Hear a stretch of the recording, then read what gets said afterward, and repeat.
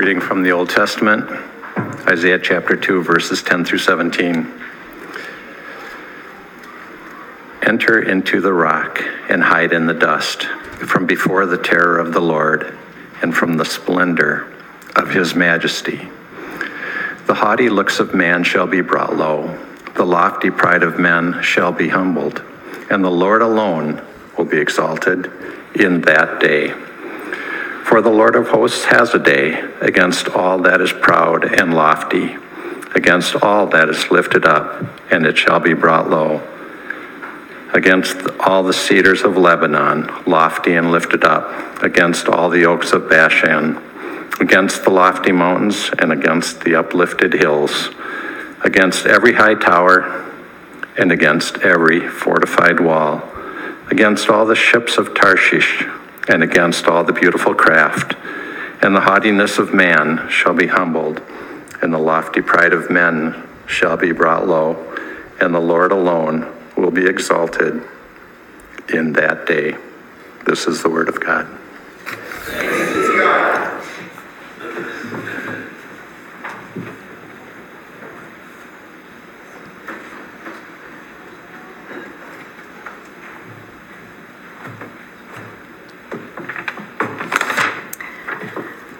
A reading from the book of Romans, chapter 6. What shall we say then? Are we to continue in sin that grace may abound? By no means. How can we who died to sin still live in it? Do you not know that all of us who have been baptized into Christ Jesus were baptized into his death? We were buried, therefore, with him by baptism into death, in order that, just as Christ was raised from the dead by the glory of the Father, we too might walk in newness of life. For if we have been united with him in a death like his, we shall certainly be united with him in a resurrection like his. We know that our old self was crucified with him in order that the body of sin might be brought to nothing, so that we would no longer be enslaved to sin. For one who has died has been set free from sin. Now, if we have died with Christ, we believe that we will also live with him. We know that Christ, being raised from the dead, will never die again. Death no longer has dominion over him. For the death he died to sin once for all. But the life he lives to God. So you also must consider yourselves dead to sin and alive to God in Christ Jesus. The word of the Lord. This is the holy gospel of our Lord Jesus Christ according to St. Matthew. Glory to you, Lord Christ. Jesus said, "Do not think that I have come to bring peace to the earth. I have not come to bring peace, but a sword. For I have come to set a man against his father, and a daughter against her mother, and a daughter-in-law against her mother-in-law. And a person's enemies will be those of his own household. Whoever loves father or mother more than me is not worthy of me, and whoever loves son or daughter more than me is not worthy of me. And whoever does not take his cross and follow me is not worthy of me. Whoever finds his life will lose it, and whoever loses his life for my sake will find it. Whoever receives you receives me, and whoever receives me receives him who sent me. The one who receives a prophet because he is a prophet will receive a prophet's reward. And the one who receives a righteous person because he is a righteous person will receive a righteous person's reward. And whoever gives one of these little ones even a cup of cold water because he is a disciple, truly I say to you, he will by no means lose his reward." The Gospel of the Lord. Praise to you, Lord Christ. So I'm not going to let Tyler just be the only one to self-deprecate. I once ran into somebody asking about, I was going to do that. I really was. I was going to pray. And I ran into a guy who works for the EV Free churches, and I was explaining to him what I do, and he said to me, in all seriousness and with affection, "Oh, that's kind of like a junk drawer pastor." And I just cleaned out my junk drawer yesterday, and all the different things I have in there that I've just, and like, yeah, that's what we do. Let's pray. Our God in heaven, thank you so much for the truths of your word. Thank you for the book of Romans. Thank you for baptism. Thank you for our deadness to sin. And thank you for the resurrection of our Lord Jesus Christ. We pray that as we look at this passage in Romans this morning, that you would give us insight and you would give us encouragement. Amen. Have a seat, everybody. So, the date was August 30th, 1992. I stood on the sand in my bare feet, ready to address the group. When I introduced myself, I got some low-key cheering from the crowd, not unusual for a youth group gathering. Then I gave my testimony.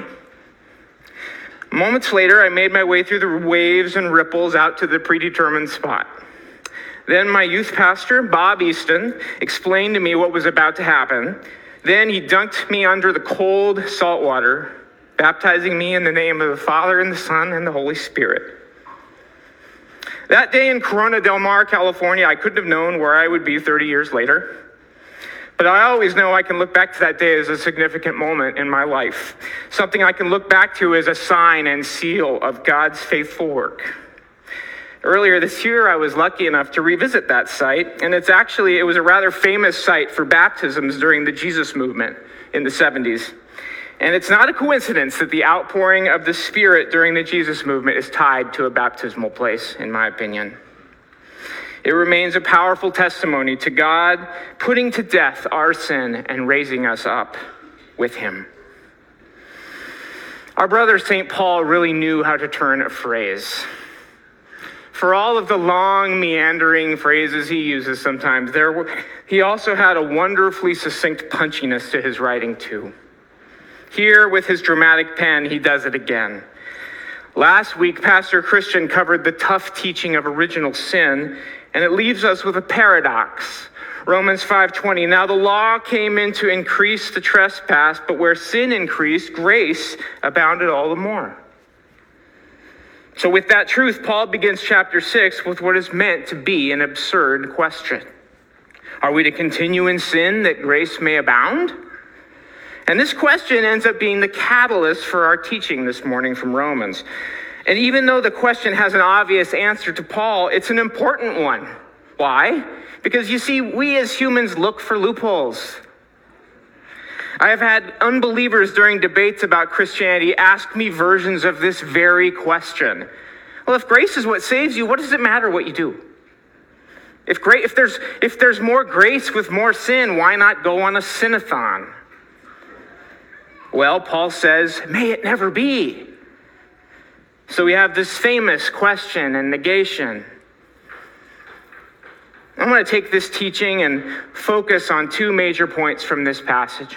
First, I want to highlight the truth that we are considered dead to sin. Second, I want to highlight that we can consider baptism as our sacramental reminder of that reality. First, we're considered dead to sin. I want to call attention to 4 places in this passage where Paul calls this truth out. Verse 2, after Paul says, may it never be, he makes this point for the first time. How can we who died to sin still live in it? Paul asserts the power of his argument. He makes the claim that we cannot live in death. The peace that we have made with God that Pastor Andine spoke about 2 weeks ago has resulted in a death, the death of our sin. To Paul, that is a fact as real as death. But Paul develops this further. Verse 6, our old self was crucified with him, Christ, in order that the body of sin might be brought to nothing, so that we would no longer be enslaved to sin. I want to call attention here to the language Paul uses. He doesn't just say that our old self died. He covered that. He says it was crucified. Paul is making a direct connection between us and Jesus. Isn't that stunning? And he really doesn't build an argument as much as he just assumes it. This will be important again as we contemplate where baptism works to all this. Verse 7, one who has died has been set free from sin. The next point. Set free is an interesting phrase. We are now free to not sin. We are still free to sin, but many, and Paul and many others would say that sin is not true freedom. Living in accordance with the good will of God is true freedom. This verse shows that part of the death to sin is a new life. Finally, verse 11, so you must consider yourself dead to sin and alive in Christ Jesus. Paul ends our passage with what is an important word for Paul. Paul spends much of his letter to the Romans dealing with the realities of the frailty of creation. He knows that we still sin. It's not lost on him. And in fact, the next verse, verse 12, Paul implores his readers that they are not to let sin reign in their mortal bodies. This denotes that we can still follow the passions of our earthly state, and we can still live in sin and death even as Christians. So Paul's answer is that we must consider ourselves dead to sin. I kept hearing REM, Michael Stipe, saying, consider this, from Losing My Religion whenever I was... This word is one that Paul has used a lot in Romans. I didn't know how many times he uses this word until I studied this passage. He uses this word all the time, especially in chapter 4. In chapter 4, verse 3, when it is said that Abraham believed God, it was credited to him as righteousness. That's the same word. Credited is the same word. So while you may be able to see that you are not dead to sin and that you still sin, consider it so. The word consider is used several other times in chapter 4, wherein Abraham and us are credited with righteousness. Think about the word credit. When we use a credit card, a merchant in the store trusts that the credit card company will pay them. And it is understood that we will pay the credit card company. And there's a consideration of wealth that the purchaser has wealth, whether it's true or not. Adoption is another example. Paul uses this example in chapter 8 to remind us of who we are in Christ. Due to adoption, we are considered God's children despite our sin and rebellion. Paul is instructing us, consider yourselves dead to sin. Do so just as really as God considers you righteous in your faith in Christ. So with that reality, I wanted to do something this morning that I really wanted to talk about baptism. Baptism is something that touches all of us, and we all have a very specific story as to how we come to how we feel about baptism. We should consider baptism, in my opinion, as our sacramental reminder of our death to sin and our resurrection in Christ. Verses 3 and 4 make several references to baptism, so I'd love to ponder that. In discussing this, I want this to be a celebration of the Anglican view of baptism. It's not an attack on other views. All views have their own beauty. But I wanted to do this because very few of us have come to this version of the faith. A lot of us did not grow up in Anglicanism. We all come to the subject with our own thoughts and history. With your indulgence, let me briefly share mine. I grew up in the Quaker tradition. We spiritualized baptism, so I never saw a baptism growing up. When I made my way to the EV-free tradition in my teens, I finally saw baptisms for the first time. And there, it was seen as a public proclamation and an act of obedience, a proclamation of faith. And that's one that I participated in, as I just recounted for you. In this tradition, baptism is specifically something the believer chooses to do. And since baptism is only done after the individual explicitly proclaims it, the emphasis ends up being on the choice of that person. After I became an adult, my wife and I made our way into the Reformed and Anglican traditions, and when we became parents, we had to figure out, what do we think about this? What do we want to do? And we decided to baptize our children as infants. And to be clear, the Anglican baptismal service includes a proclamation of faith, but often our services involve infants or young children, so it's just not the recipient of baptism that makes the proclamation of faith. The recipient is too small or unaware, so the parent does it. And this drives home one of the things we believe about baptism. Baptism both becomes and points to a grace that happens to us, and it points to our unity with Jesus. And while oftentimes that can accompany a proclamation of faith by the baptized, it doesn't always. The tension we have to live with as 21st century believers is that there is one baptism, but the universal church is not united in its meaning. We live in peace with that fact. But at the same time, each church does have to make decisions about what it means within their expression of the faith. So when I was preparing this teaching, I was taken back, some of you maybe were too, in my imagination to our Easter Vigil service. This is the service on the Saturday night before Easter Sunday. I've come to see so much of what we believe as Anglicans can be seen in the nuts and bolts of our services throughout the year. Whether you have been to an Easter Vigil or not, I can tell you that this passage, Romans 6, 3 through 11, is always read at the Easter Vigil service. The service starts with an initial prayer and chant. Then this prayer is said, "Let us hear the record of God's saving deeds in history, remembering how he saved his people in ages past and in the fullness of time sent his Son to be our Redeemer. And let us pray that God may bring to completion in each of us the saving work he has begun." That's followed by dramatic and creative renditions of many Old Testament stories and passages. Shout out to Chris Scanlon back there and his team. And then when we reach the reality of the resurrection, the great hallelujah is said, bells are rung, keys are shaken, and then, oftentimes, there are baptisms. And with all the wonder of the service up to this point, I may love the simple beauty of what is next even more. Romans 6, 3 through 11 is read right after we have seen people baptized. Corey and I were driving in this morning and we could hear Rodney Nelson's voice saying it. He's read it a lot of times. It's a wonderful word picture, and I think that it drives home for us what we see as another reality of baptism. Baptism is a sign and seal of our deliverance, and we see it as a deliverance in a similar way as to the other acts of deliverance in the Old Testament. While the individual's faith plays a vital role in that, the power of baptism lies in what it points us toward and God's work, not ours. Let me read verses 3 to 4 again to drive this home.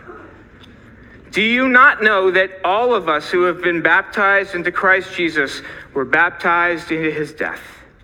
We were buried with him in baptism into death, in order that just as Christ was raised from the dead by the glory of the Father, we too might walk in newness of life."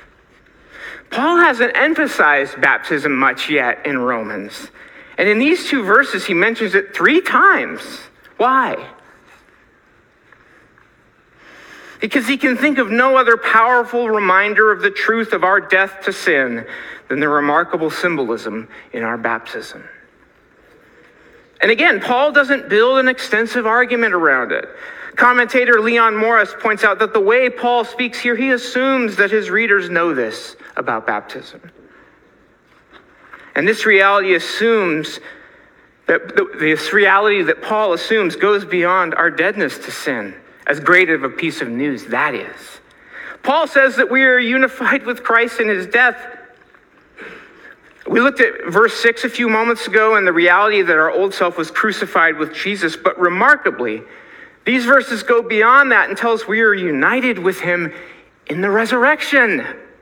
Can I get a praise God? Praise God. Thank you.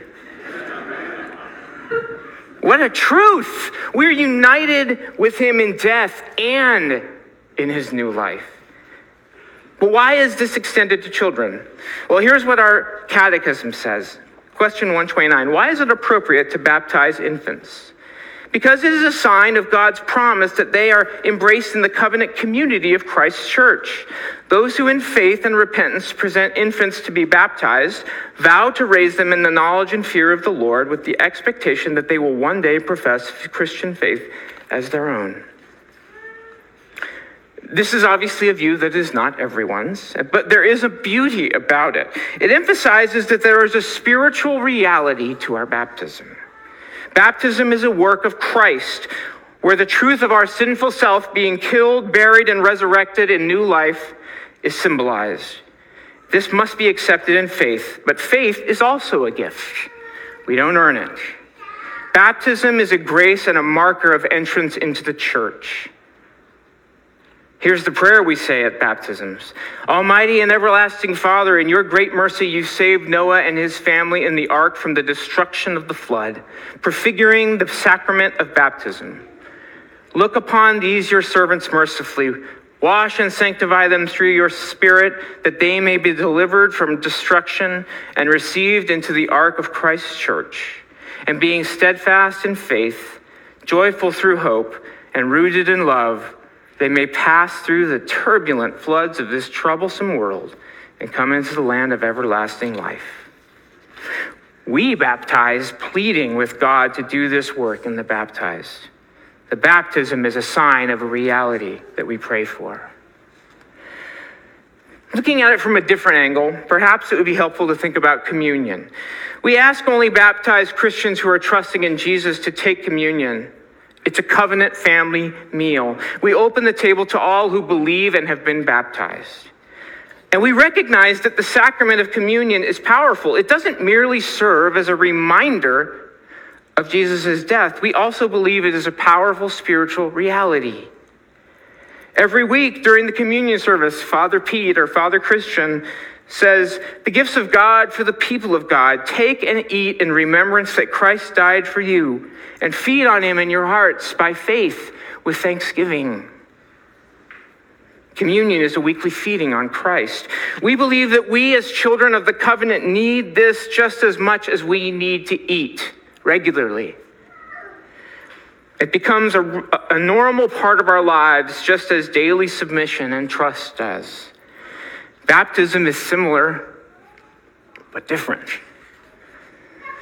This practice of faith and feeding and communion has to start somewhere. It starts with a death. And since it's a death, it only happens once. Since we need to eat all the time, communion becomes a spiritual need we must regularly do. Baptism can only happen once because we can only die once. But to those of us who in faith have received the sacrament of baptism, it becomes a spiritual reality that nourishes us. It's something we can look back to. And that becomes even more important as we grow in the faith. Just as communion taken without faith is not effective, so baptism in its reality not received in faith also is not effective. So we would not say you need to be baptized to be saved any more than we would say you need to take weekly communion to be saved. But participation in both is a vital part of the life of the believer. While communion is much more frequent, baptism has its own regularity, too. Example of this, last week I was privileged to sit here and watch our friends Paula and Michael commit their lives to each other in marriage. And while they were saying their vows, without even thinking, I found myself reaching out to touch my ring. When I committed my life to Stephanie over 23 years ago, I had no idea where this journey would take me. The ring here isn't even the one she gave me that day. I've lost 2 of them.